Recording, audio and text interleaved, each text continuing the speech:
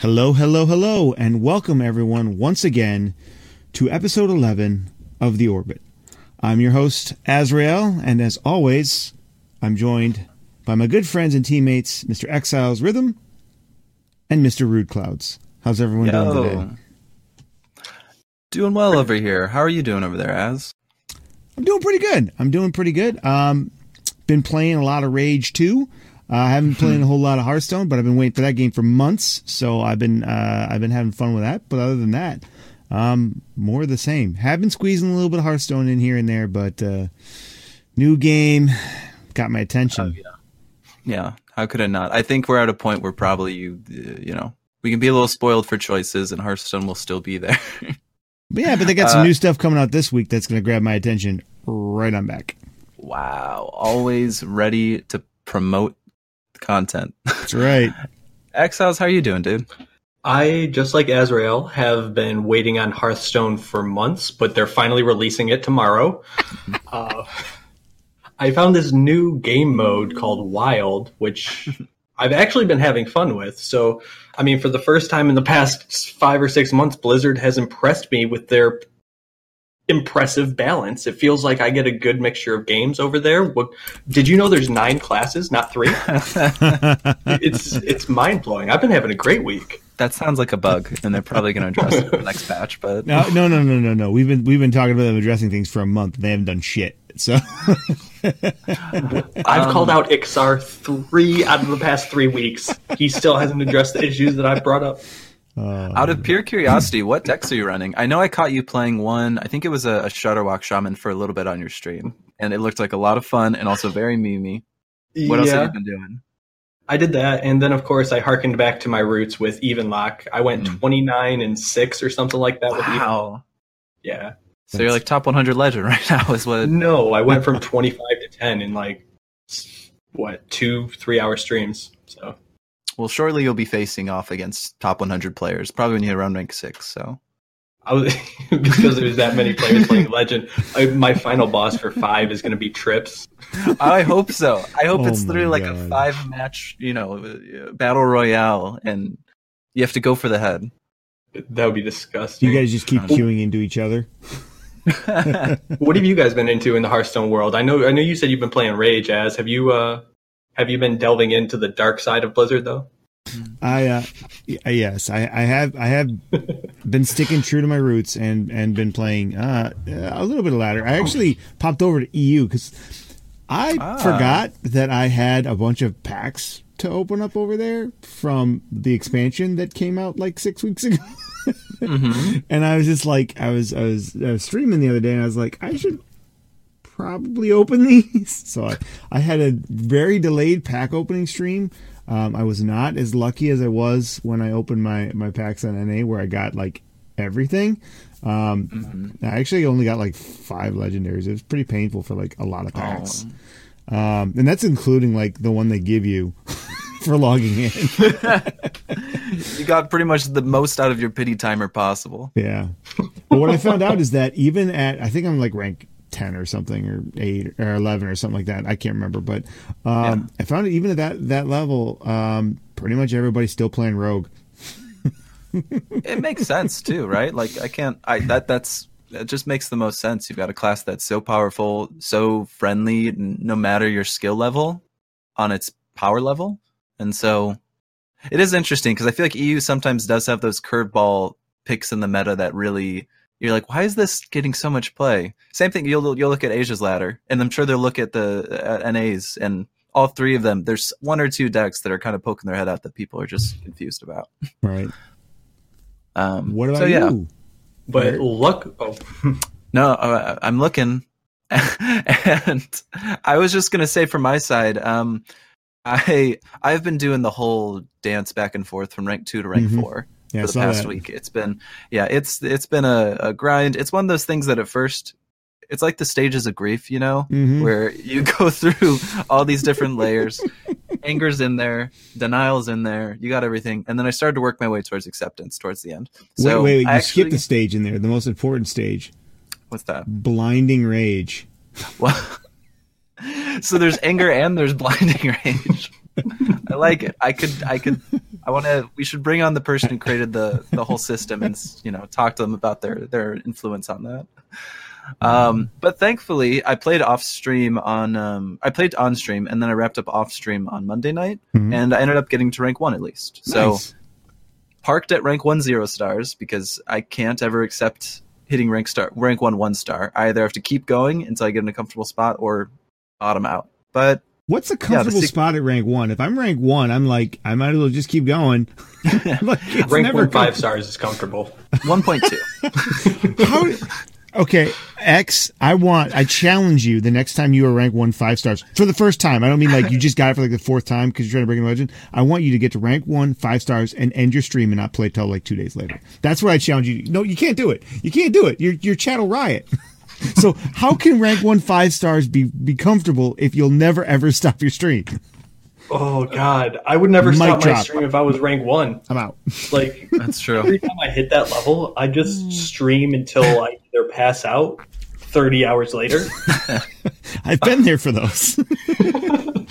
Or, yeah. Or you hit it.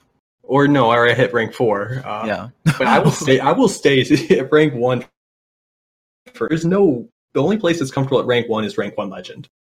Mm-hmm. And even that, it's still relative, Yeah. But luckily, we don't have to rely on this dumb ladder anymore that's full of dumb rogues and dumb warriors and miserable warriors and warriors. And some hunters. Because the Dalaran Heist is coming out. And before I even had a chance to watch the trailer, my man, Mr. Rude Clouds, wrote up a dope article, which prevented me from needing to actually put any effort into looking up anything for this show. I just read his article, and now I'm a GD genius on the subject. So go to eternalorbit.gg right now and look at our latest article, which is written by Rude Clouds, and it's fantastic. When it went through the editing process, you won't believe this, chat. When it went through the editing process, 0 changes made. This man he's phenomenal. Please give him the love. Please give him the love. Yeah, I actually read through it twice because I was like, no, I must have missed something. But no, Eric is flawless. Flawless victory. It was funny. I stayed up. I was like, maybe I'll write an Don't article even tell about me you this. wrote this like 3 a.m. on no sleep after like binge playing Hearthstone for.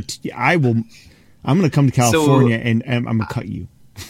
I brought it up probably at like 6:30. I added Azrael because Azrael, as I mentioned, is kind of our editor in certain capacities. So especially when it comes to text in our articles. So I added Azrael saying, hey, if I was to write an article, we'd like to give people at least 24 hours to prep for it. But hey, if I was to write an article, would you be available to edit it? And then literally 15 minutes later, I just started writing the article. And because I'm so neurotic, I stayed up until 1 o'clock. And it didn't like need me to. Like the article was pretty much there anyways, but I just kept parsing through it, making like one tiny change, like, oh, I don't need a comma here, and like keep on going back and forth like that. So if you look at the article on the admin side, it shows how many revisions there are, how many times someone has gone in and edited it, and it'll add to the revision number, and it's high. It's much higher than it needs to be. So let's just say, oh no, I just appreciate the kind words and thank you. It was very fun to write the first article, even when I was kind of just parroting information that was already out there and putting it in a different way. Yeah, dude. Like I want to say you crushed it. I can't gush over it enough. I am so jealous. When talking about commas, when I write something, I basically just sprinkle in commas and wait for as to fix it. Well, X, you write like you talk. That's the thing, is you write like you talk, and that's fine if people know how you talk, but somebody that isn't familiar with Exile's Rhythm streams would be like,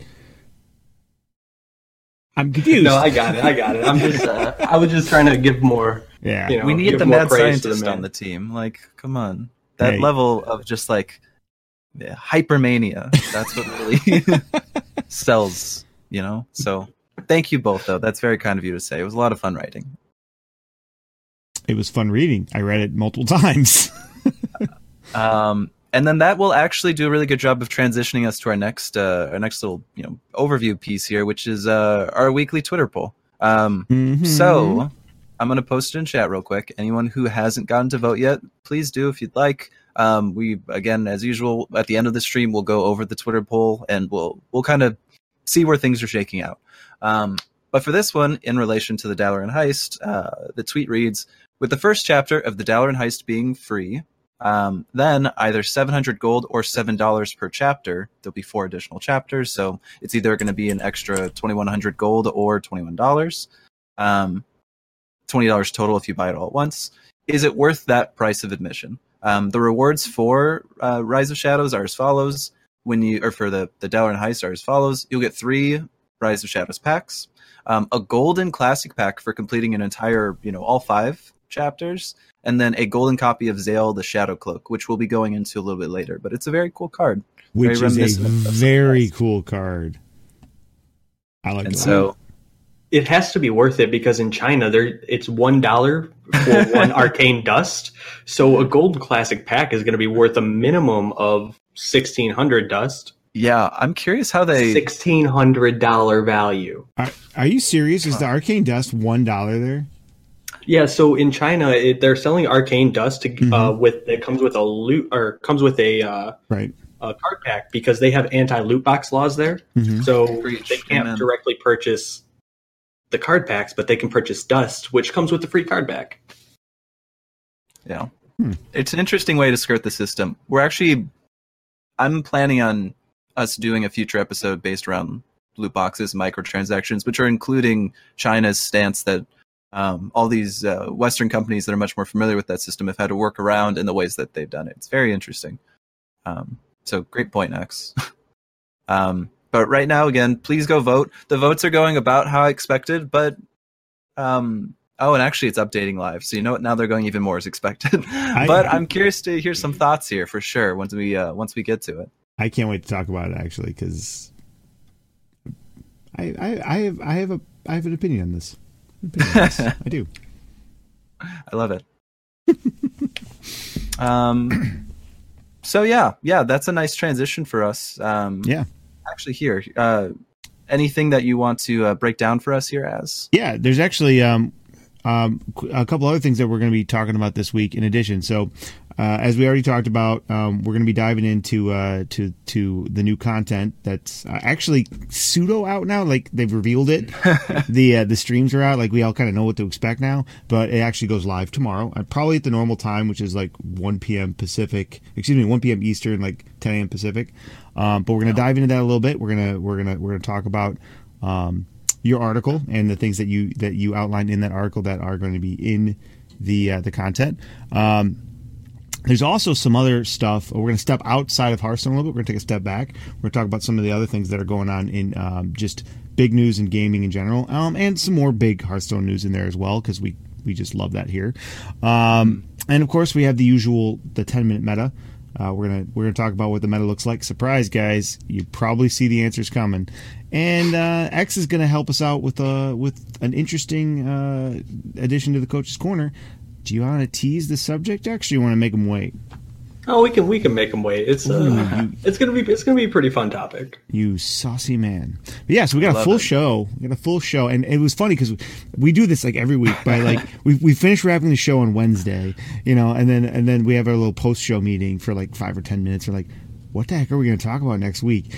And then by Sunday, we're like, okay, well, we can probably talk about this, and maybe we can make a section about this, but then by like Tuesday we're like, okay, there's not enough room, what do we do? And then literally an hour before the show today, they're like, oh, here's this other big huge piece of Hearthstone news, cram this into your already. So we got a lot to talk about. It's gonna be fun.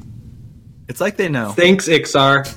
I was gonna say, this is like, I can see him just like waiting until it gets closer to hit that publish on the article. Yeah, they made it. It's gonna be a stuffed show and something that it's nice because it's a lot of good topics to talk about. I think I'm excited.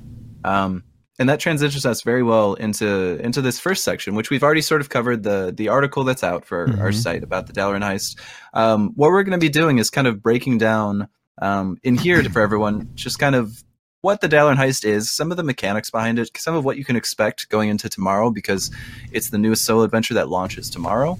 And just sort of getting everyone prepped as well as our thoughts on it, because there are some things that I think lend themselves very well to discussions and how we feel about it. So I'm ready to just jump right into it. Do it. To kick things off, again, it's called the Dalaran Heist. And so as we mentioned, there's going to be 5 chapters to it. These chapters were before, if you remember old adventures like Blackrock Mountains. These were referred to as wings before, where you just kind of go against all these different levels of, multiple bosses in one level, then you go to the next one, multiple bosses in the next. It was meant to emulate like raiding in WoW. Exactly. Yeah. Exactly. And something I think to this day is still very cool. And I'm glad that they have that kind of structure, because it having that association is very cool, but also tying it into this game and making it feel like you are doing little boss battles, working your way up to this big boss. It's all very cool and something you don't really do otherwise it's a PvP game, something you don't experience otherwise. So a lot of fun there. The first chapter of these will be free. The second one you will have to start paying, whether it's 700 gold or $7. And then going forward, every single week they'll release another chapter up until they have all 5 chapters out.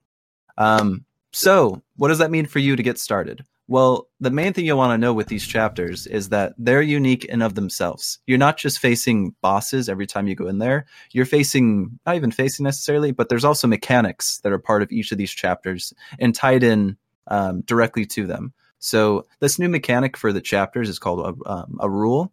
What a rule is just a special effect that is only for the chapter that you're in, that's active every single boss fight you're part of. So really quickly, I'm just going to walk you through all 5 chapters that are going to be available, and then what you can expect once you start a game and you face a boss in these. First chapter, Dalaran Bank. So for this one additional note real quick. It's very cool how well they tied in kind of like the theme of these rules with the area that they're taking place in. So this first one, Dalaran Bank. On your opponent's board, there'll be a 0/3 minion called a Cache of Cash at the start of the game. If you destroy that minion, then both players get 2 coins. So already pretty cool and pretty flavorful. You're in a bank. There's a little thing of currency in the side, and you knock it out, and both you get whatever spills out of it, which is going to be coins. Like, very cool. This next one is actually my favorite because it reminds me a lot of playing Burning Crusade in World of Warcraft, but it's the Violet Hold, and that's not necessarily the part that ties it together. But for this map, each player's board contains one untargetable minion called an imprisoned minion.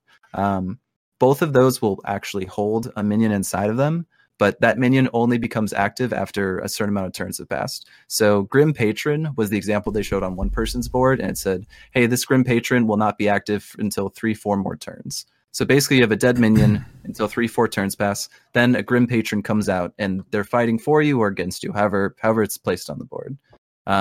One thing that I'm really hoping with this set, or with this specific one, is that Millhouse Mana Storm becomes an option. God, yes. Anyone who played the Burning Crusade, a very similar area called the Arcatraz, which is kind of like Violet Hold. It's basically this giant prison. Imagine this giant space prison, and inside of it, they're housing all the worst criminals in the entire world, just like in the galaxy. Just all these terrible people. And so you're fighting the boss, and as you're fighting them, they're unlocking these kind of cells, so to speak, and out comes this little mini villain that you have to face. So in the Arcatraz, what happens is the boss says, okay, here, like I'm unlocking this first cell. You have to fight whatever that weird creature is. I'm unlocking the second cell. You have to fight this weird creature. And then there's this big buildup, like, you know what? I'm going to unleash the biggest terror you've ever seen. And they open the cell, and Millhouse Mana Storm comes out and is like drunk. It's the best thing. He's like, wow, I have a headache. Like, I can't believe what happened. Why am I here? It's hilarious. And for the rest of the fight, Millhouse Mana Storm is on your side, and you take on the boss together. Very cool. Just a quick little side note on how fun I think that would be. But again, main point, Violet Hold, you get an imprisoned minion. These next ones I'll jump through. Streets of Dalaran is chapter 3. Each player's board has 3 untargetable cart minions on it, but the big difference here is that these stay stagnant. So you will only have 4 minion spaces to work with for the entire time that you're in chapter 3. Again, pretty flavorful. You're on a street, and you can think of street vendors. They've got their carts out. It just all lines up very cool. It's clever. These last 2 won't necessarily make any sense, but that's okay. Finally, we have chapter 4 with the Underbelly, where all of your minions will have their attack and health swapped along with your opponents. And finally, going into Chapter 5, the Kirintor Citadel. This one, the rule is that there's 4 additional bosses that you face, or at least 4 additional encounters that happen. So no little special effect, but you do have additional people that you have to take on. After you've unlocked all of these chapters, all 5 of them, even if you haven't beaten them, you'll unlock a mode called Anomaly Mode. And with Anomaly Mode, these random rules that these rules that you've been encountering, like you've got the carts on the board, you've got imprisoned minions, that sort of thing, you can swap those for completely random effects, which makes it a lot of fun. The example that they've provided is an effect called Wild Magic. And with Wild Magic, what happens is every spell that you casts for a second time. Mm-hmm. And if it's a targetable spell, say a fireball, something like that, its target is random. So you could fireball a minion on the board and then fireball your own face. Things like that. So it just really has the chance to get super memey, super quick. And that's kind of just the foundation of what you can expect once you're actually in this setting, once you're in these chapters and you've purchased them one way or another. These very cool effects. So I think I like the way that they've set all this up, and I'm excited to kind of experience it as a player. And then I know that you had gone into kind of the meat of, as a player, what you'll be doing. And so I wanted to hear your thoughts. On the chapters? Well, actually, yeah. First off, as the chapters, just real quick, even if, because I know you have some Warcraft experience. Oh, yeah. See, to me, the best expansion in WoW was by far Wrath of the Lich King. It's right there neck and neck with Burning Crusade. I mean, I go back and forth all the time, but I think at the end of the day, it's always Wrath for me. And so Dalaran holds a very special place in my heart because that's the main city that you're in, and they do such a good job, like introducing characters and themes from that city. I love it, and I can't wait for it. All I know though is that when Wild Magic is a thing, it's gonna be a game on my streams how quickly I get murdered by my own spells, because anybody that's seen my RNG knows that 97% of those spells are going right to my dome. So, yeah. But I'm excited for the variations and the randomness and the they call it roguelike. I'm excited to see how roguelike it is. But I know that I've gotten a lot of fun out of these encounters in the past. So like I actually put a lot of time into the monster hunt stuff. So I'm excited with these new twists to see how much fun I can get out of them. Mm-hmm. Speaking of like new twists that they're putting on the stuff, in addition to like the different rule changes and the different mechanics that are going to be in each encounter and the anomalies that are going to be in there to mix it up, there's a little bit of customization that they're adding to the to the game as well. So normally you select a hero and that hero is what you have for the entire game, and their hero power is what you have, and you don't have any flexibility. So like anytime you want to go back through the dungeon run and you pick whatever character you're picking, that's just the same one that you've always played. But now they're introducing this cool new mechanic, and I think this is actually really clever, where you can unlock different hero power abilities. And it's pretty neat. So the example that they give you is Rakanishu is the one that you start out with, and he's the little fire from the lamp in Togwaggle's lantern. He's a little mage, and he has the basic mage hero power. But then you can unlock 2 other ones, and they emulate like spell effects that are common in the mage class, but you can unlock them and replace your hero power with them for later playthroughs, and that just adds another level to it. So it's another combination of things that you can do to go through and kind of mix up your experience, or even like customize your experience, or have a challenge like, hey, I want to make it super hard, so I'm going to pick all the worst things. There's all kinds of cool ways that you can have fun with that. And I really like that that kind of change. X, I know you spend a lot of time doing dungeon runs and PvE content. Do you think that's like a good change? Is that going to add an element to you that's going to make it more fun? Do you know what I was doing before I called you in this Discord call? I was playing a Rastican Rumbles run as a rogue. I could have guessed. So I think it's good. I think it's great because I've always taken issue with the fact that I'll go for that early pick, the home run ball. Mm-hmm. Oh yeah. Be like, I have like 12 more cards I'm going to get that I can get value out of this, and then I wish I could take it out. Or like you'll have a really, really good bundle with 2 cards you absolutely need, like 2 Tinker Sharp Sword Oil, and then something like bad. I can't think of bad cards. I don't know. Yeah. But, and like you just want to get rid of it. I think the 2-1 Murloc was an example that they used. Yeah. Get that guy out of here. Yeah. So the friendly encounters are going to be really cool.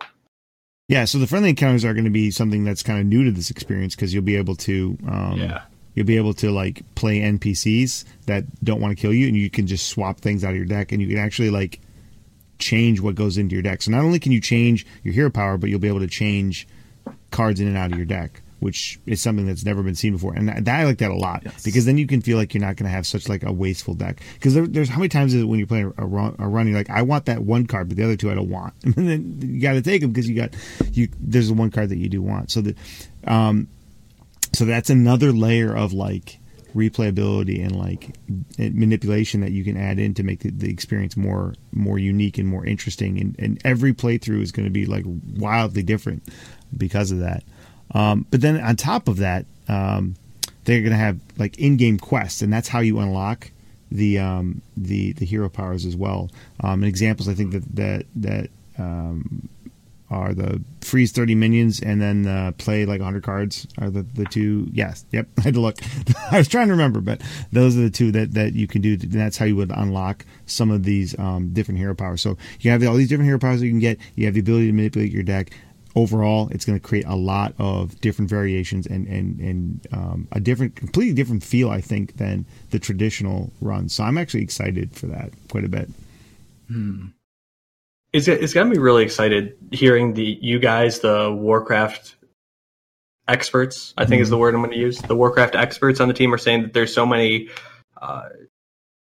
integrated story and thematic things from World of Warcraft, and I'm hoping personally that they'll get me into it because I know with the Rascan's Rumble thing and the just the original, the OG Kobolds and Catacombs dungeon runs, which I love both of them, but there's no connection to anything. There's no story for me. I have no idea why I'm playing as a wolf cat thing, Rascan's Rumble, but hopefully this will be more engaging for me, who's more just a no WoW only Hearthstone fan, Yeah, it is cool the throwback that some of this is going to have to some of those old lore references, like Eric was talking about too. So I'm excited to see how much they can work that in because there's a lot of like I said, it's somebody that spent a lot of time in Dalaran. There's a lot of like characters that you take for granted that you just like, I see this character all the time, every day, and then to see them pop up in this game years later, it's just going to be a fun experience for me.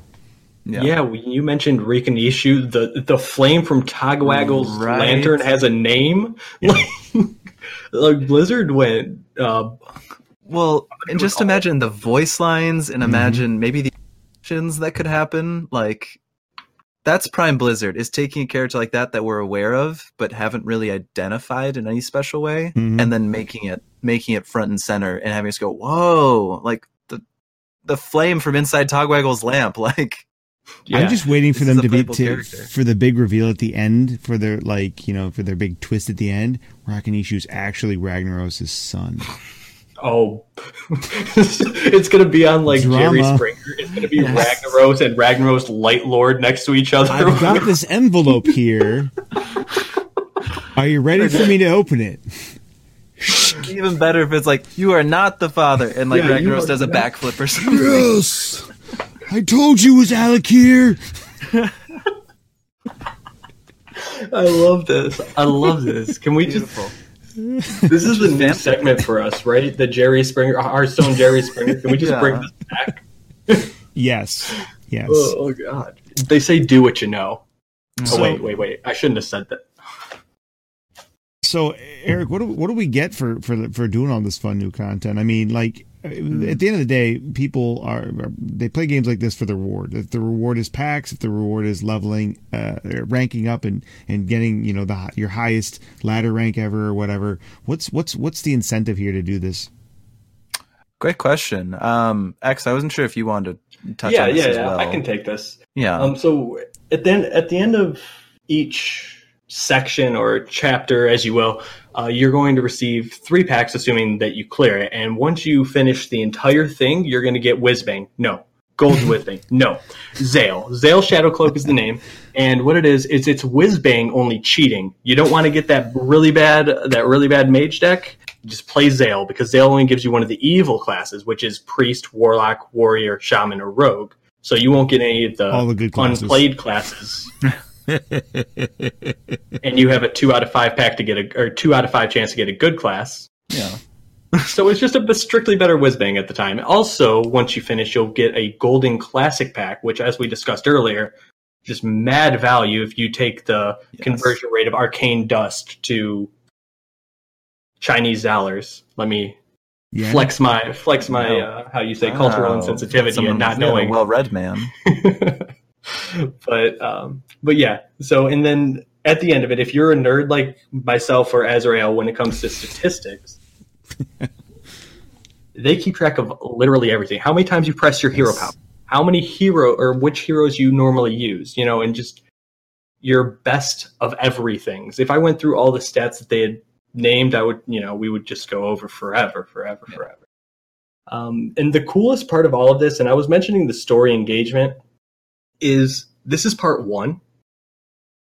And there's going to be 3 parts during this expansion. So I'm glad that Blizzard is finally addressing the issue of balance by moving it to a PvE game rather than a PvP game. Well, PvE games are much easier to balance because you don't have to involve player skill. It's just all triggers and mechanics, and I'm sorry, I'm getting cynical here. I brought us there though. Like I feel like I can't talk for more than 30 seconds without complaining about Warrior.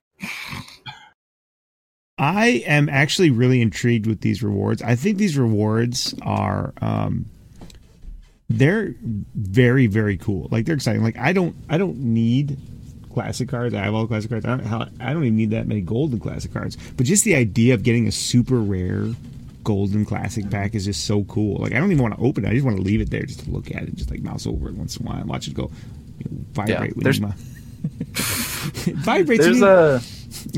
There's people, I'm gonna take over real quick from that. There's people like Redbeard who are arena streamers, and I see them open their packs when they get a win, and you just see the golden classic pack hanging out up on the top left there, and you're like, look at that flex. Like, look at that just low key flex up there. Like, that's not a bad idea just to keep it and just to tantalize. Just be like, look, I don't even need this, guys. Yeah, this means nothing to me. But I'm this was golden human being. Yeah. There's no way I could keep it. Oh, don't get me wrong. That'll last maybe a day, maybe. Yeah. So they gave out gold loot boxes before in Overwatch. I don't know if you guys played Overwatch. A lot. Yeah. Yo, that was so exciting when that came out, and it was, I don't know, it was just like golden. It felt like golden. I'm not even gonna go down the Overwatch route because that'll just take me a whole new game. So yeah, no worries. How do you guys feel like about the adventures? I know we talked about as you talked about, you were excited for the rewards. I talked about how I was excited for basically everything that you said. As Eric, how do you feel? How do you feel about all this? So even to tie this kind of into our Twitter poll question, I am very happy with the rewards. The fact that every single one you clear at least gives you something like 3 packs is nice.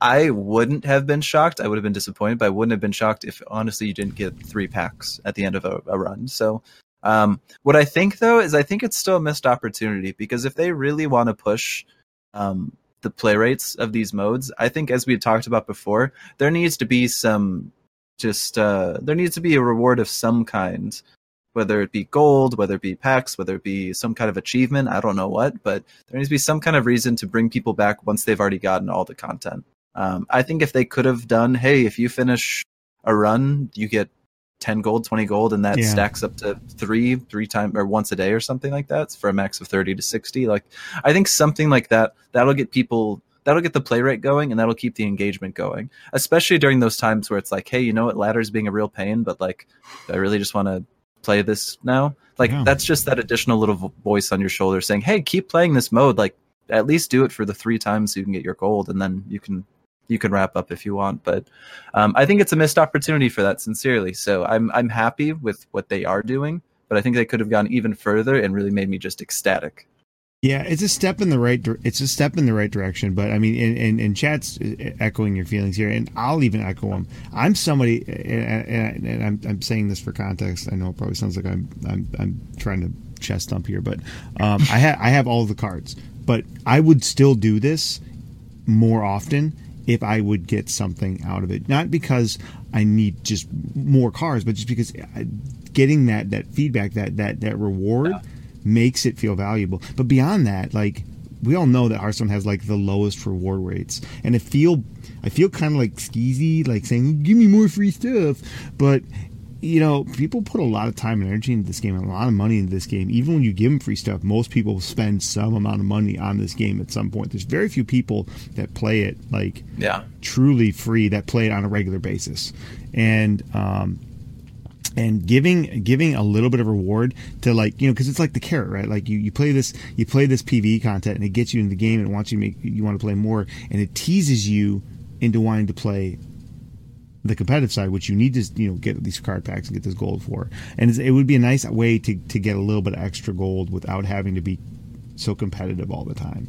So I really like that idea, and I think that it's totally reasonable that, you know, if you have 100 gold cap a day that you can get from doing you know, playing on the ladder, like the 30 wins. Yeah. Why couldn't you get a third of that gold toward your cap from the PvE content? So that way you don't have to stress out and spend 6 hours every day grinding out 30 games to get one pack of cards. You could spend 2 hours doing this fun thing, and then the other 4 hours doing the less fun or the more grindy thing. So I actually like that idea a lot, even if it doesn't have to be a huge reward, just something. So I agree.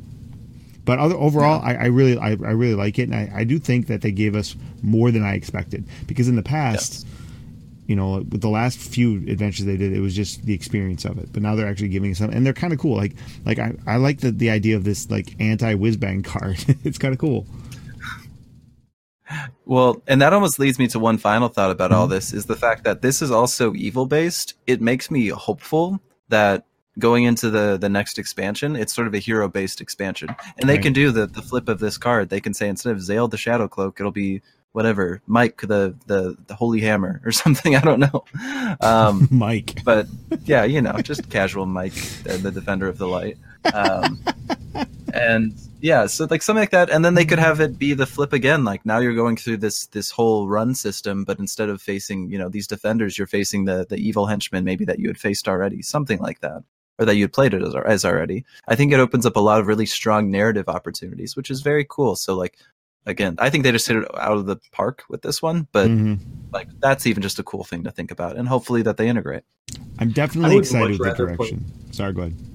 I would much rather play Mike than Zale, personally, because then I wouldn't have to play as warrior or priest. I love it. And it probably still has the same Uther, put your faith in the light, but it's just... Maybe put your faith in the mic. Don't put your faith in the mic. Clip it. Put your faith in the mic. You're gonna kill me, dude. You're gonna kill me. Thank you. But don't worry, Axe. You'll still queue into the evil warlock or the evil. God, everyone I love that. You could do matches that way Yeah. too. You duel someone, and you're a light deck, and they're a dark deck. Ooh, I like it. I like where this Tavern is Brawl going. incoming. That's right. But awesome. Thank you guys. It's interesting. It sounds like we're all happy about it, and any reservations we have are pretty minor in the grand scheme of things. I would agree. So yeah, good job, Hearthstone. Yeah. So we as I say, we brought up that there were flavor elements that were ingrained from WoW into Hearthstone. Rumor has it, WoW Classic had a release date. Yes, it did, X. In fact, just yesterday, they finally announced the long-awaited WoW Classic release date, August 27th, which is also Judgment Day, isn't it? Or is it August 29th? I can't remember. It's like the same date, but it doesn't matter. August 27th this year, WoW Classic. And actually, they released quite a bit of information about it. So I'm super excited about that, because I'm gonna play me some WoW Classic, because I played WoW on and off up until like a year and a half ago. But I've been longing to go back, so I'm super excited about it. But they got the stress test, or excuse me, the beta tests are starting like today. like today. Yeah, so you can go right now. You can go into your Blizzard account. If you don't have a Blizzard account, just create one. It's like free, right? You go in there, you create one, and then you just opt in, and they're randomly going to select people to be in the beta opt-in, and then even if you don't get into that, you can get into one of the stress tests, and that's basically they invite anybody that wants to play because they just want to break their stuff. But go there, opt in if you want to get in. They pick people at random. You can get into the stress test or the beta like starting right now. It's already live.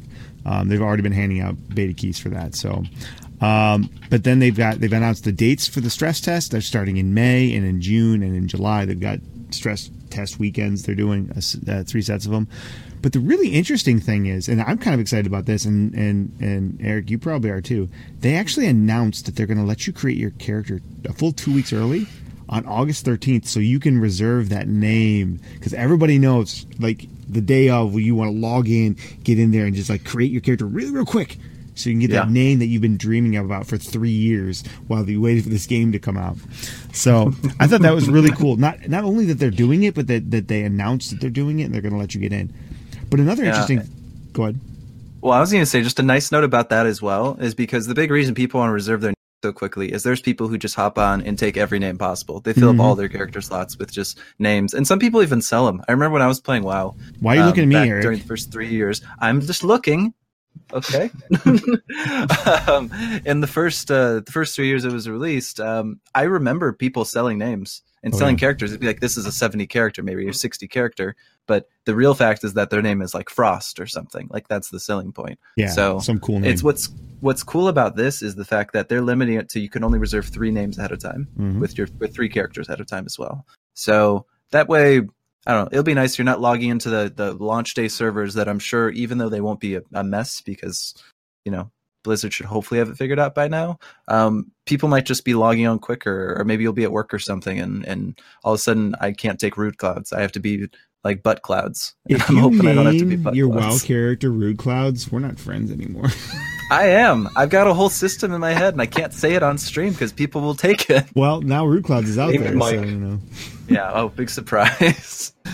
I'm gonna make an orc shaman and call him Mike. I think it's just the most flavorful thing I could do. I love it. Wow. How dare Now you hook up with spit at me. Magatha. I'll hook up with Magatha. If it's not a human paladin named Mike, I'm not going to be friends with you anymore. The only Copy thing- Azrael's threat. Damn, I guess I'm just not going to have any friends, not even by extension anymore. especially if you try to play an orc paladin because they don't exist. No. Well, they will now. Put your faith in the Mike. So another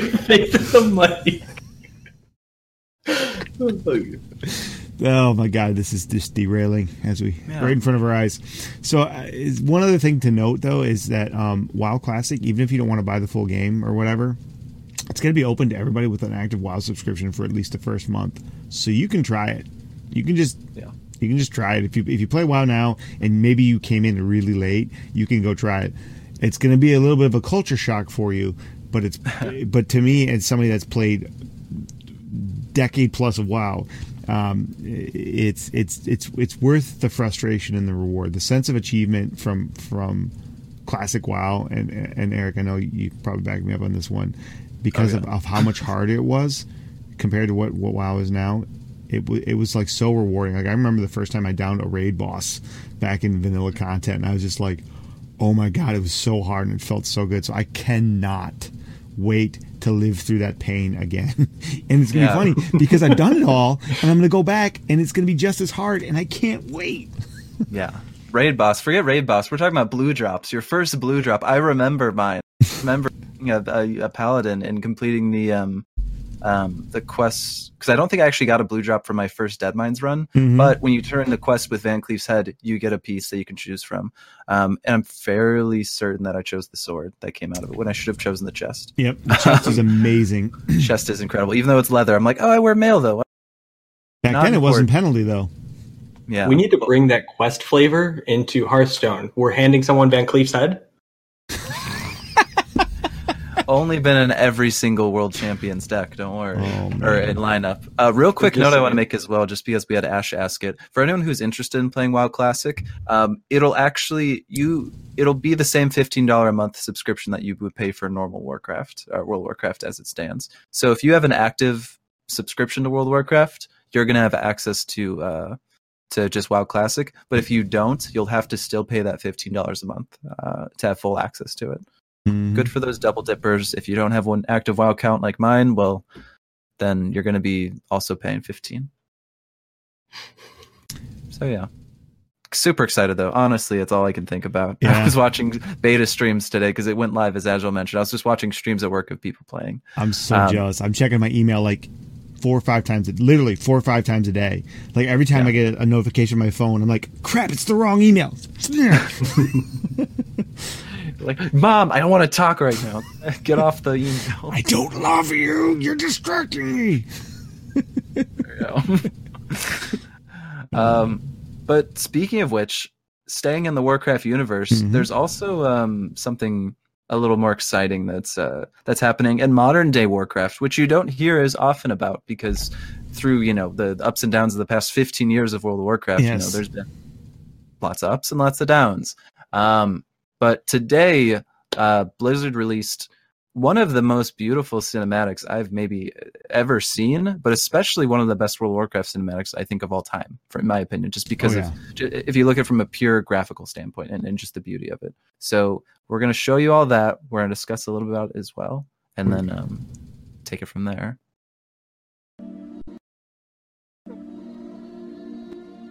I left that life behind. I'm no one's savior. I will not lead the Horde. I didn't ask. But I hoped you would at least fight for it.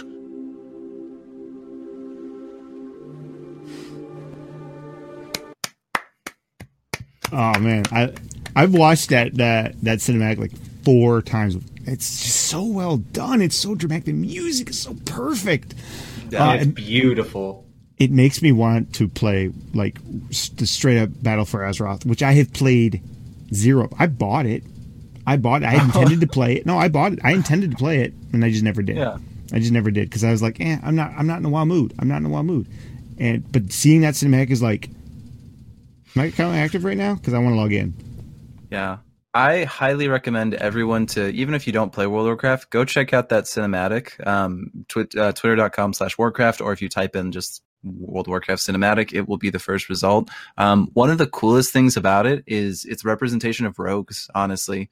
The fact that this whole cinematic, let's just say that undead rogues show up, and the way that they kind of brought to life, so to speak, their mechanics, things like stealth and all of that, and their attacks vanish. It's so cool to see, and I just was losing it at work. I had to stop this grin that was growing on my face because of everything about it was the best. Doesn't it just take you back to like when you first started playing WoW, and like in your mind you're imagining that's how your character's powers actually would look in real life? That's what it did for me, because my first character at launch, I was in the beta back in the old school original beta, and I played a warlock, and then at release I played a rogue. So. Oh man, I loved it. Oh, it took me back. Anyway, I'm getting excited right now about a game I don't even want to play because it makes me want. It's okay though. Yeah. No. But there's a lot going on in that. Like, and we picked that clip in particular because it kind of teases what's kind of been going on in the world. I don't want to spoil it for people that don't know, but there's a lot of like crazy stuff that's happened over the last like year. And I've been kind of following the WoW lore, and I know Eric, you do as well. Yes. There's pretty much a horde civil war going on right now. Sylvanas is the war chief right now, and they have been making some very questionable decisions, some like very brutal decisions that a lot of like the older, like more, they would consider themselves at least the more honorable horde would say like, oh, this is going against our way. This is too barbaric, or this is too like, none of this is done with honor. That's just the big thing they keep coming back to. Sylvanas is kind of seeming a little unhinged. So that whole sequence is Surfang, a really high lieutenant in on the Horde side that's been around since vanilla WoW, going up to Thrall, who we all know and love. Thrall's been a little bit in their own sort of self-imposed exile. I'm going to break this down very quickly, where the reason that Thrall is not really involved with anyone right now is because back in Warlords of Draenor, Thrall had to face off against Garrosh. they challenged, or Thrall challenged Garrosh again to another 1v1 battle, and Thrall was able to defeat Garrosh, but using the power of the elements, which was against kind of the code of that battle that they both agreed on. You're not supposed to really introduce that. So, from what my understanding is, the elements sort of are penalizing Thrall and saying like, hey, like we're not okay with this by taking away Thrall's elemental energy, at least to a large portion. And now the Thrall that we kind of know from before, this big, elemental shaman, has sort of been reduced a little bit. You saw him pick up the axe instead of Doomhammer, seeming more of like a melee warrior, of course, than like a traditional shaman. So this is Surfang saying, hey, guess what? Sylvanas, maybe not the best choice for a war chief that we've had right now. We need your help in this revolution to take back the Horde to the way that we want it to be run. So you know what I took away from this whole clip and this whole explanation? That the next hero card that's going to be released in Hearthstone is going to be Warrior Thrall. Or Surfang. No. Or Surfang, yeah. I just want to see Thrall as a warrior and then Gromash as a shaman. I just think that would be funny. Can you imagine how confusing that would be to talk about in a warrior shaman match? I would be more confused than when I watched when I looked at the gender swap picture of EO. Oh, this is a good picture. It's a very confusing picture. Confusing in the best possible ways, though. But that's not like the only thing going on in gaming this week. I mean, that's some pretty big news between the new solo content coming out this week, and of course all the WoW information that has been released. But also there is a bit of like excuse me, I'm stumbling. There's a bit of Hearthstone competitive news that's coming out as well, which is they're changing up how they're doing the Masters starting after this first round here. On June 7th, they're actually going to switch up and I guess streamline is a good way to say it. They're going to try to streamline the process for the Masters qualifiers, among some other things. That news was what we were talking about at the beginning of the show, was released like literally minutes before we went live.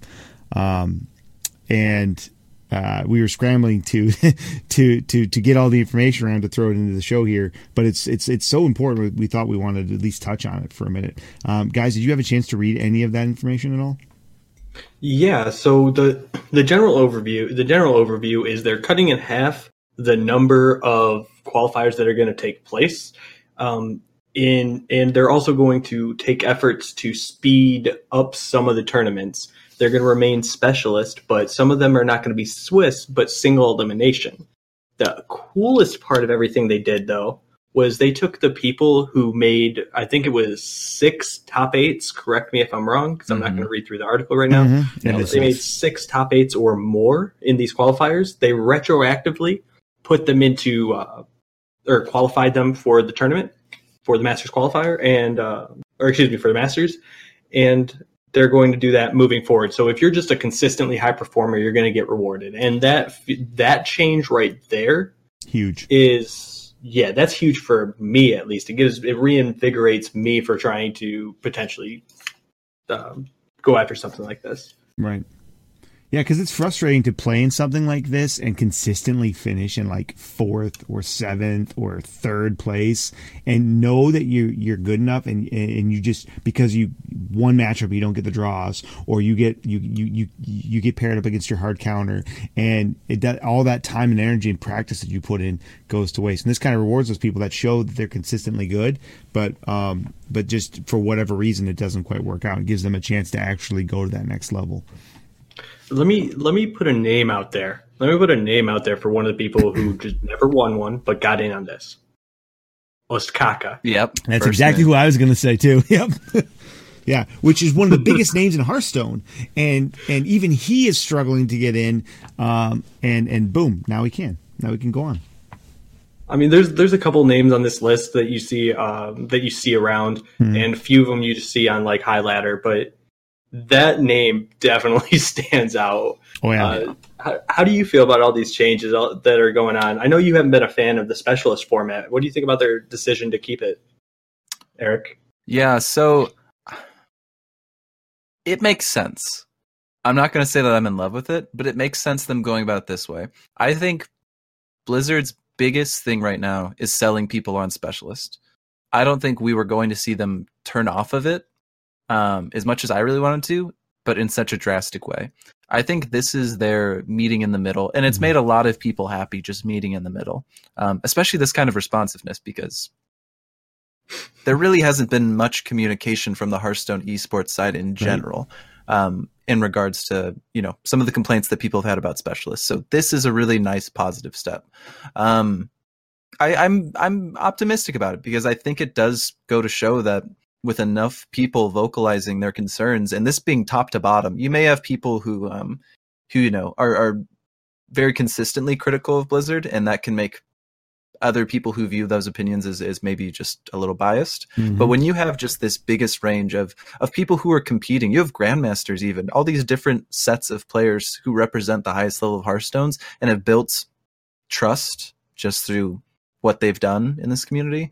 To have them also call out these changes and then show so much relief after they, once they make a positive step in them, really goes to show where the state of things were. So I like it. The only thing that I always am just like, sort of iffy about with single elimination is it has great players can have a harder time to stand out than in a Swiss format, obviously, because it comes down to those games. That's it. You just either get it or you don't. With a Swiss, a good player will be better served than a single elimination bracket. But I think this is something that they have to do for the sake of the length of the tournaments. Right. It was a barrier for someone like me, knowing that I could potentially be in a 14 to 16 hour qualifier, and that could be my Saturday. And I might, even if I cracked the top 8, even if I cracked the top 4 or top 2, I still might not make it. That's very defeating going into something that shouldn't. I don't think Blizzard wants to have that hurdle in the way before people even start playing. So and not to mention that it's directly contradictory to their increasing accessibility, right? Like they wanted to make this more approachable and accessible to players, and it's the opposite. It's creating more barriers. You got this huge time barrier, and the fact that because you're investing 16 hours in a tournament, that's other tournaments you can't try to enter if you get knocked out. And I mean, there's a lot of ways that it almost kind of a little bit maybe backfired on them. So I think these changes are kind of good to kind of get it back on track for what they originally said they wanted to do with it. Yeah. So I'm rereading the article here just to make sure there's anything else we didn't cover. I know they mentioned to balance this, each Masters qualifier will award 2 invites to its respective Master Tour events. Please touch on that, X. If No, go for it. Sorry, I had. Oh no, that's it. I didn't think that was anything different, but it made it sound like it was. So what was your thought? I had one about something. And then it disappeared for me. So instead, I'm going to smile, point at the camera, and wait for one of you two to bail me out. Okay. Well, if there's nothing else on this article, you guys, we will link it in chat. It is an interesting article. We are going to delve into it more later as they reveal more information. It was more of a notice than it was going into a lot of detail. They skimmed over some stuff. They named some names that they're giving a second chance. They did basically outline some huge changes, but it's just kind of scratching the surface. So we'll delve into it probably a lot more next week, because next week is Masters, and so we're going to be talking about that, I'm sure, on the show, and this will tie into that nicely. So we'll have a chance to get some more information on it. We'll have a chance to delve into it deeper. Like I said, this just came out minutes before we went live. So the link is in the chat. Go check it out. If you follow the professional scene, or if you're interested in getting the professional scene, it's definitely something you want to take 5 minutes and take a look at and keep your eye on moving forward. And if you follow the professional scene, you may or may not know that Grandmasters is this week. They did such a good job at advertising. Right? Talk about the communication that you were, Yeah. I want to ask very quickly. We had talked about this in the Discord, sure. I think earlier today or yesterday. But before that notice, we knew 3 days before it was going to happen. Today, now it's 2 days before, so we knew 1 day ahead of everyone else when this tweet was made. Did either of you know before I had put that in the Discord that this was happening this weekend? Nope. No idea. Yep.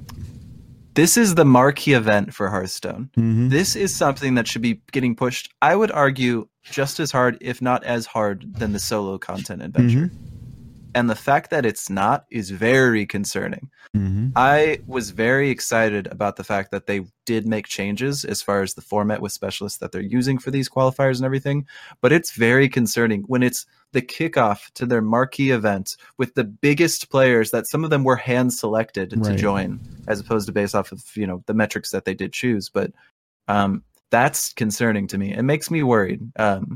Maybe someone fell asleep on the job, but yeah, I wanted to point that out before anything else. Yeah, it's interesting because it's kind of like saying, you know, in other news, the Super Bowl's tomorrow. Okay, guys, have a good night. You know, it's right. You know, it does kind of, now that you mention it, raise a bit of a red flag when you sit there and you wonder why they weren't drawing more attention to it. Is it because they're afraid that they're going to get negative attention?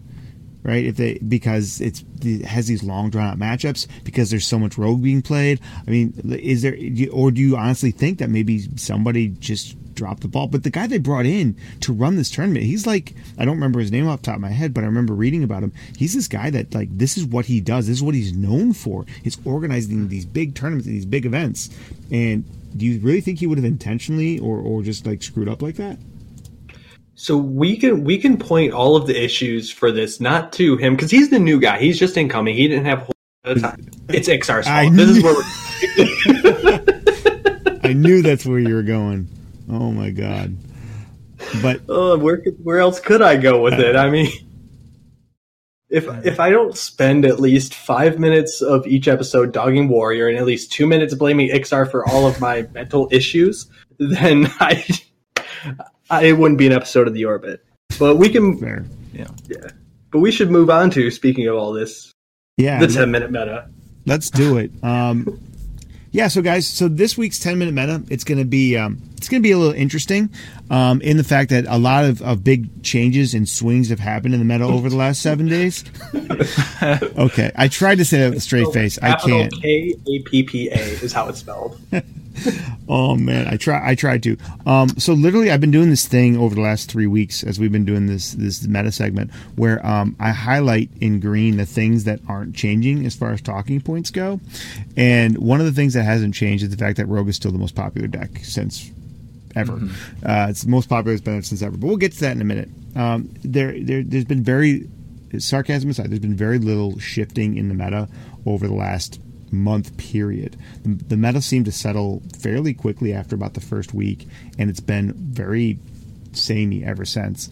And there's a lot of numbers to back this up. I've been watching the numbers. I pull the numbers from HS Replay every day or every other day at the latest, and over the last week. And the prediction that we made last week, which was that Secret Hunter was the deck to play to stay ahead of the meta, and to kind of counter what's out there, was correct. It's still the number one deck in the meta, and it's still holding steady with a 59% win rate at rank 5 to legend, only struggling against really Control Warrior, Token Druid, and Nomi Priest.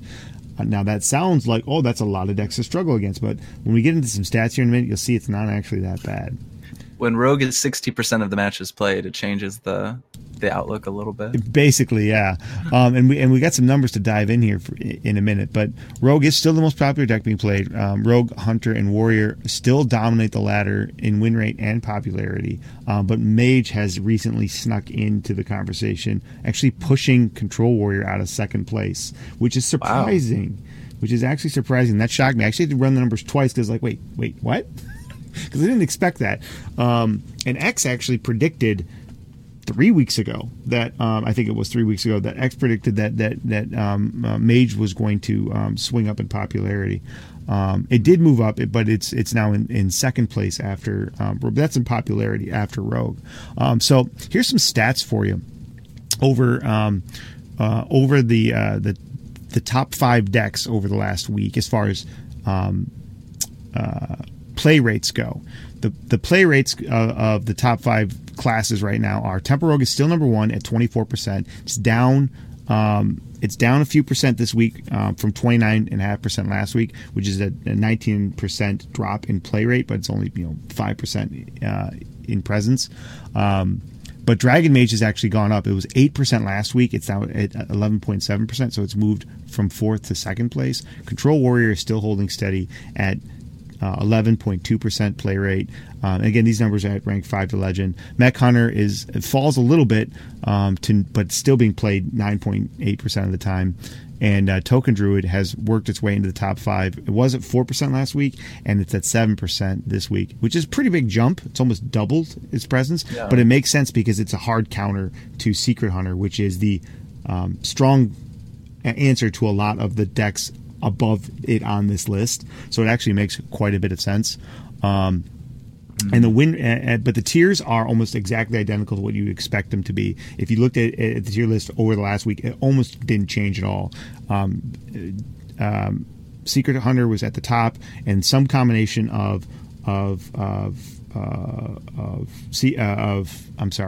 some combination of Control Warrior, Dragon Mage, Mech Hunter, Token Druid, and Murloc Shaman were in there right after it, with Mechathune Warrior and Bomb Warrior coming in right around 7 or 8 right behind it. So this week, with what we know has been true the last 2 weeks, basically the meta has barely shifted. Secret Hunter is still the deck to be playing if you want to have a good chance against all of these. The numbers with that deck are very, very strong. But I hate to say it, guys. At this point, I'm going to actually endorse playing Temple Rogue. I know I hate to say it, but I think it's important that we... Hold on, X. Hold on. Here's the thing, guys, we just need to lean into it. We need to get that play rate up to 100%, so that Blizzard will finally realize that there's a reason why everybody's playing this deck. Because Secret Hunter has very, very, very strong numbers, but Rogue still has stronger numbers. The only reason Rogue is not dominating the meta right now is because Warrior is keeping it in check. That is it. The Warrior is not the problem, guys. You hate Warrior. Regis Killman put out a great video on this a week ago. Great video. If you guys hate Warrior, well, then you need to see Rogue get squashed, because Warrior is meh. It's a meh deck. X, you've been saying it the whole time. It's a meh deck. It is. The stats show it's an okay deck. It's good in 3 matchups, and the one it's best against is it's a hard counter to Rogue. And as long as there's Rogue, it's going to be there. So, guys, if you want Rogue to go away, play a lot of it. That's how you get rid of the deck. You play it till Blizzard goes, there's 60% of every deck is Rogue. But it's actually just a strong deck right now. The numbers don't lie. And if you alternate between Secret Hunter and Temple Rogue, you're going to have some success if you're playing it well. The same deck list I recommended last week is still the deck I would recommend this week. And I will paste that deck code in chat as well. But I wanted to give you guys just a couple of stats on Secret Hunter, and this is taking over the last week, right? So this isn't the week before. This is over the last week with the shifts that are above. The win rate with Secret Hunter is 59% against all decks that's playing. If you take out its hard counter, Token Druid, its win rate is 65%. Wow. Now, when you note that Token Druid is only 7% of the meta at rank 5 to Legend, that means 1 in 14 games is going to be that hard counter. The rest of the time, you're a better than 2/3 favorite against almost anybody you're playing if you play smart. That is an incredible number. That's why this deck is dominating right now, even though Temple Rogue is really strong. And why is this deck dominating? It's 63% against Temple Rogue, which is 24% of the meta.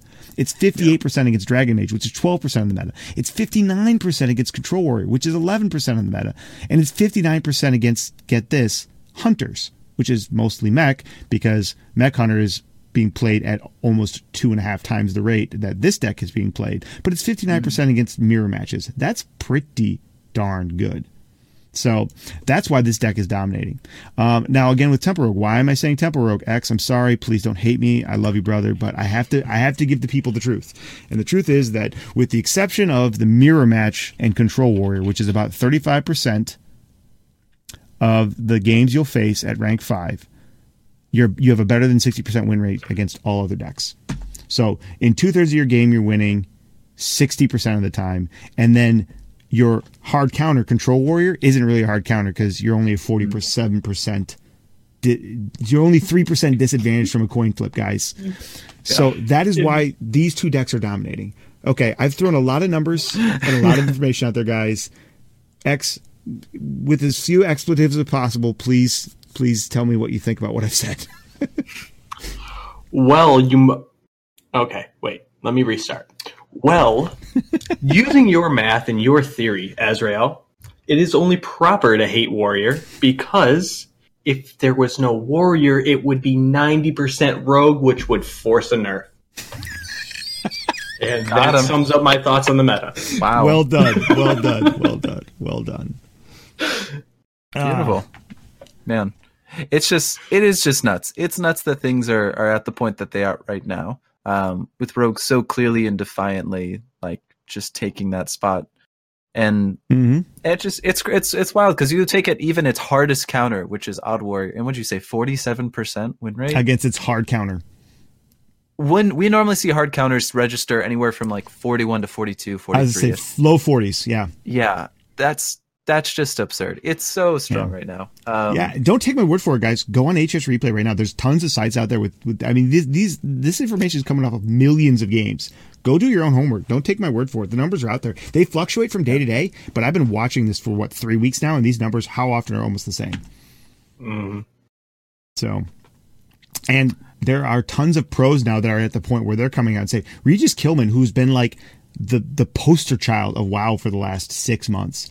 He's day 9, he's not in the picture anymore. Regis Killman has like taken over between him and Brian Kibler. They're like the face and the voice of this game. And even he's at the point now where he's like, Warrior needs a nerf and Rogue needs a nerf. And then he's like, nope, it's just Rogue. Warrior's not the problem. Rogue's the problem.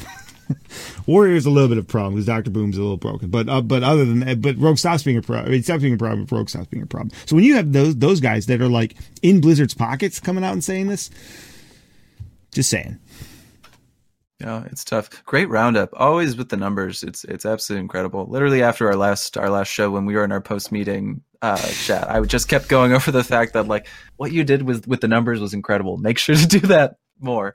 And didn't disappoint. It always helps to always get affirmation when someone says, "Oh no, I think this deck is also too strong." But when you have the numbers to back it up, that's when your argument becomes that much more grounded and becomes that much more trustworthy to other people. Mm-hmm. So I'm gonna tell you like this: the numbers don't matter. What matters is how bad it feels to play against. Yes. I'll be honest.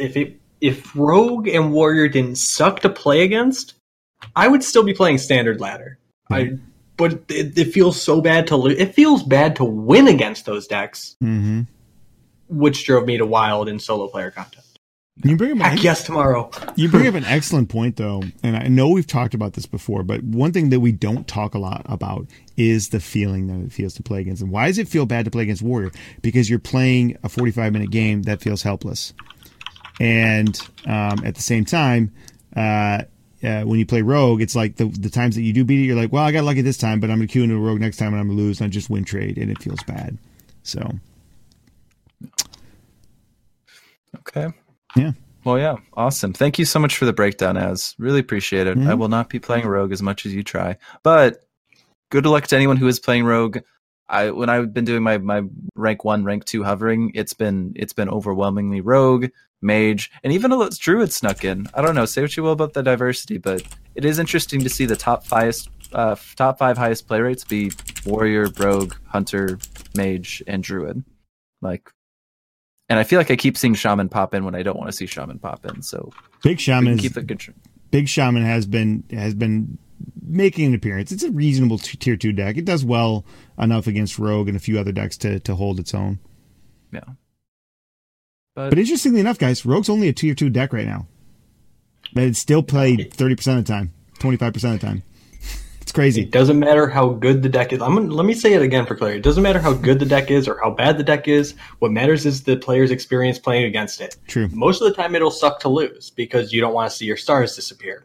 But when when it sucks to win when it sucks to win, that's when the issue comes in, and that's such an excellent point. Such an excellent point. When it feels bad to win, then you ask, why am I even doing this? So yeah. Okay then. So, yeah, I think that about does it. No. Sure. Yeah, absolutely. Yeah. Thank you so much. Here, I'll help kind of take the wind down over real quick, because there is one thing, especially for everyone who came in over from Mermaid side, who or anyone during the stream who's caught us towards the end. Every week we do a poll on Twitter from the Eternal Orbit account that asks a question about something that's relatively relevant that's happened in the past week that people can put their perspective on, and we can sort of gauge the community's thoughts on. This week is focused on the Dalaran Heist, which again is the newest solo adventure coming from Blizzard that has been very hyped up, more hyped up than the esports scene. So that should tell you that the focus is there to make this something worth your attention. This week's question: with the Dalaran Heist, you'll get a free chapter of it out of the 5 chapters available. From there on out, you have to buy each chapter for either 700 gold each, $7 each, or you can buy it all at once for $20. So the question for this week on the poll was: is that worth? Is the Dalaran Heist going to be worth the admission price to it? You know, you've got this content available plus the rewards. If you finish the entire set of the adventure, you'll get 15 Rise of Shadow packs, a golden classic pack, a golden copy of Zale's Shadow Cloak, which we had gone over, and actually didn't mention this earlier, but you'll get 2 separate card backs. If you finish the normal one, you'll get a card back. If you get a second one, or if you finish heroic, you'll also get a card back, just different type. And right now we're sitting at 75% of people out of 16 folks saying it's worth the price, 25% saying that it's not. And this lines up much closer to what I was thinking earlier today. It was like 60-40, and I was shocked because I was like, oh wow. Like, my real thoughts on this are, cost wise, you should probably spend the $20 if you're planning on doing this than spending the gold, because it's very inefficient gold wise unless you just have a bunch laying around. But if you have $20 to spare and you have 2,800 gold to spare, just spend the dollars, and I think that'll be the better outcome. But I agree with this. I think it is worth the price. We talked about how it could be better. They could add extra incentives, like when you finish a run, you get 10 gold, and that can stack 3 times, something like that. But yeah, lines up with what I think. What about you guys? I think Blizzard really knows their worth here. Like they sing about it all the time in rap songs, especially lady rappers. Like you gotta know your worth, and you gotta represent it. You can't let other people take advantage of you. And Blizzard did it right. Just as with always, they know their price points, and I have no idea how they're able to magically always come up with it perfectly, because it's always just enough to entice you to get it, but not too much to prevent you from going, I guess I do have an extra $2.41 left in my BNet account. Get ready for the stream tomorrow, folks. Because Azrael said he had mad opinions about this, and I'm mostly excited to hear what he has to say. Is it interesting that you brought up the price point, because that was actually something I was because I'm a numbers guy, if you guys couldn't tell this, and I love the fact that they know exactly how to price things, because I look at stuff and I go, I have the gold to buy this, but I'm just going to spend the money on it because it's not worth my gold. It's just not. Yes. I was like, originally when they said it's coming out, I was like, oh, finally I have something to spend my gold on, because I got like 2,000 or 12,000 gold just sitting there. And I usually just save it up and I buy some packs, but I never spend it all because I don't need all the packs. So just always have this extra gold to spend. And I'm like, finally I'm gonna have something to spend it on. Then I looked at the price points. And I'm like, they did it to me again. They made it just the right price to where, to me, it makes more sense. And it's brilliant. It's because they have the metrics. They have the numbers. They know exactly what they're doing, because they've got billions and billions of points of, literally billions of points of data of sales across 30 years of gaming and thousands of microtransactions over the last 15 years. It's brilliant. It's a brilliant job. But yeah, I absolutely think it's worth it. If you don't want to spend the money, spend the gold. I think it'll be worth it. I think you'll get fun out of it. I know I would. If I couldn't afford it and I had the gold, I would do it in a heartbeat. I've never not had fun with any of Blizzard's in any of their games solo content ever. Blizzard is like the master of solo content. It's the bread and butter. They've refined and defined industries based on solo content, and over the years, their multiplayer content has overtaken that, because esports, which by the way Blizzard pretty much parented with StarCraft, kind of overtook it. But their bread and butter, their backbone has always been that, and they know how to do it, and they know how to do it right, and it's always rewarding. And then it just comes down to a simple economics game. Are you going to get more enjoyment out of 700 gold spent in one of these runs, or 700 gold worth of packs, which is 7 packs? Yeah, if you want to look at it from a number standpoint, and I would argue that you're going to get more enjoyment per cap or per pack out of that 7 packs invested in this than you would 7 packs invested in the standard packs. Yeah, and you're getting 3 back anyways, so that's exactly. It's a 50% refund.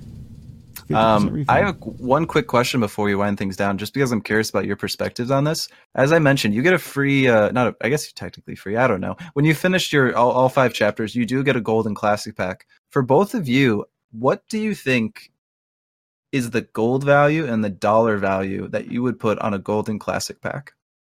So we know that the worst possible pack you can get is 4 commons and a rare. We know commons are worth 50 to dust a piece, which is 200 dust.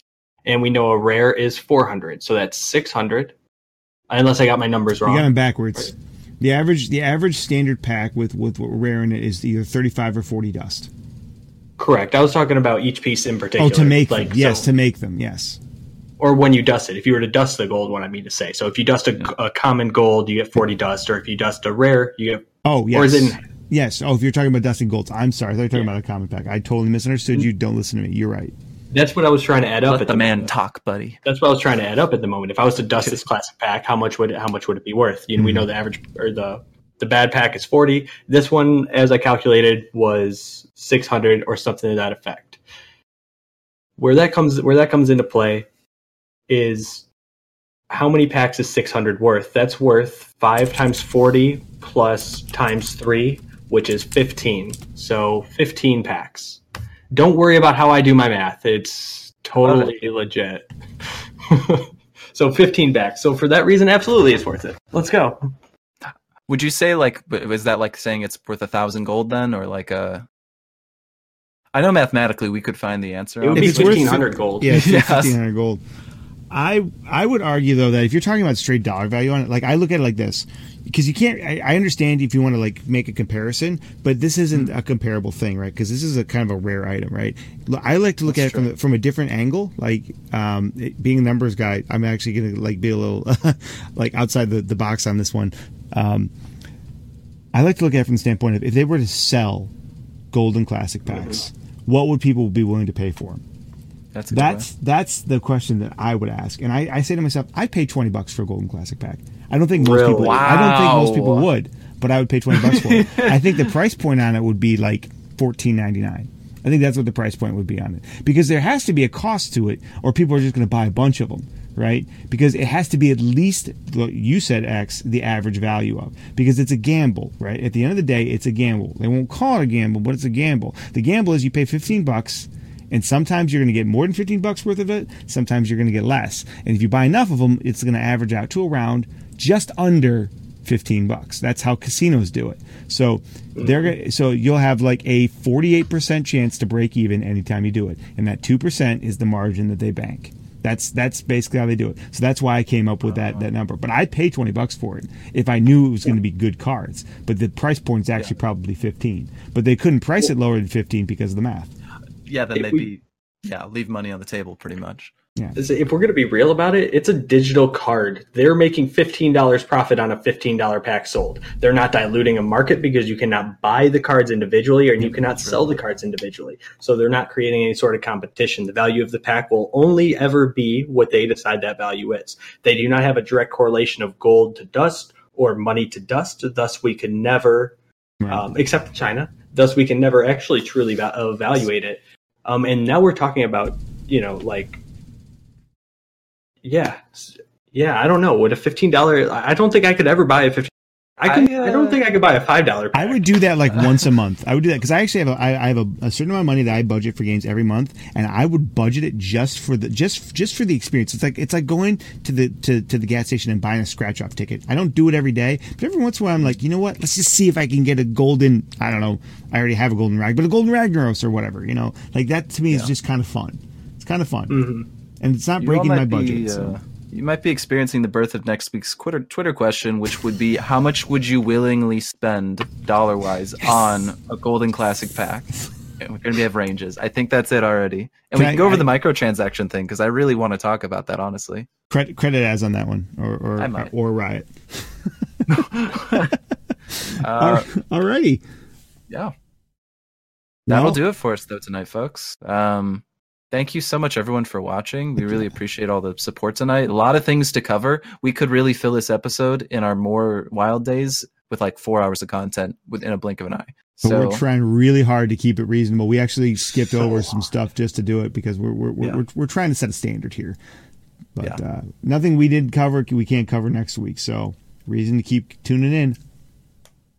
But yeah, for As Real As It Gets, Exiles Rhythm, and myself, Rude Clouds, thank you again, everybody, for watching. If you are interested in keeping up with us, we have a Twitter account, twitter.com/EternalOrbitGG. We also have a website, eternalorbit.gg. And then if you want to become one of our patrons, like we have a few already, and help support us that way, the website has a link to all of that, along with our merch. So Tune in Sunday. that's a little, Tune in Sunday. Tune in Sunday. Sunday. Pictionary. Oh, yeah. No, please, you guys plug that. And guys, if you didn't know, we just tweeted out earlier this week, we are having our next EO team event this Sunday over on fellow Eternal Orbit teammate Blumplunk's channel. This Sunday, it'll be at 2 p.m. Eastern, 11 a.m.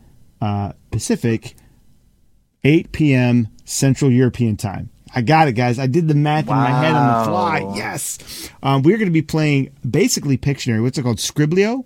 I think is how you Scribble.io. Scribble.io. We're going to be playing some Pictionary essentially with the whole team, and it's going to be a really fun time because I can't draw. And I can't wait to laugh at my own horrible attempts to try and win this game. I can't draw with a pen. I can't draw with Michelangelo's hand in a pen. So drawing with a mouse is going to be real fun. But there's also going to be some interesting new information coming out. So make sure you tune in for that little tidbit, huh? Wink, wink, nod, nod, nod. Honestly, a super big deal. We're excited to reveal something very soon. Dun, It's a Blizzard-like goodbye as well. You know, we're this being is an very big announcement about it. of an announcement, guys. Yeah, we learned from the best, for real. How many announcements did we have announcing this announcement of the solo player release in a few days? That's right. Yeah, but first follow this quest. So and then pay $6.99 or 700 gold. And you'll get a free golden classic pack. Sweet science. So, as we mentioned, that'll do it for all three of us. Please tune in to us on Sunday, as well as next week on Wednesday. We'll be back with another episode and cover some more exciting topics. So, thank you again all for your time tonight. Fellas, say goodbye, and we will catch you in the next one. Goodbye. Buy the merch.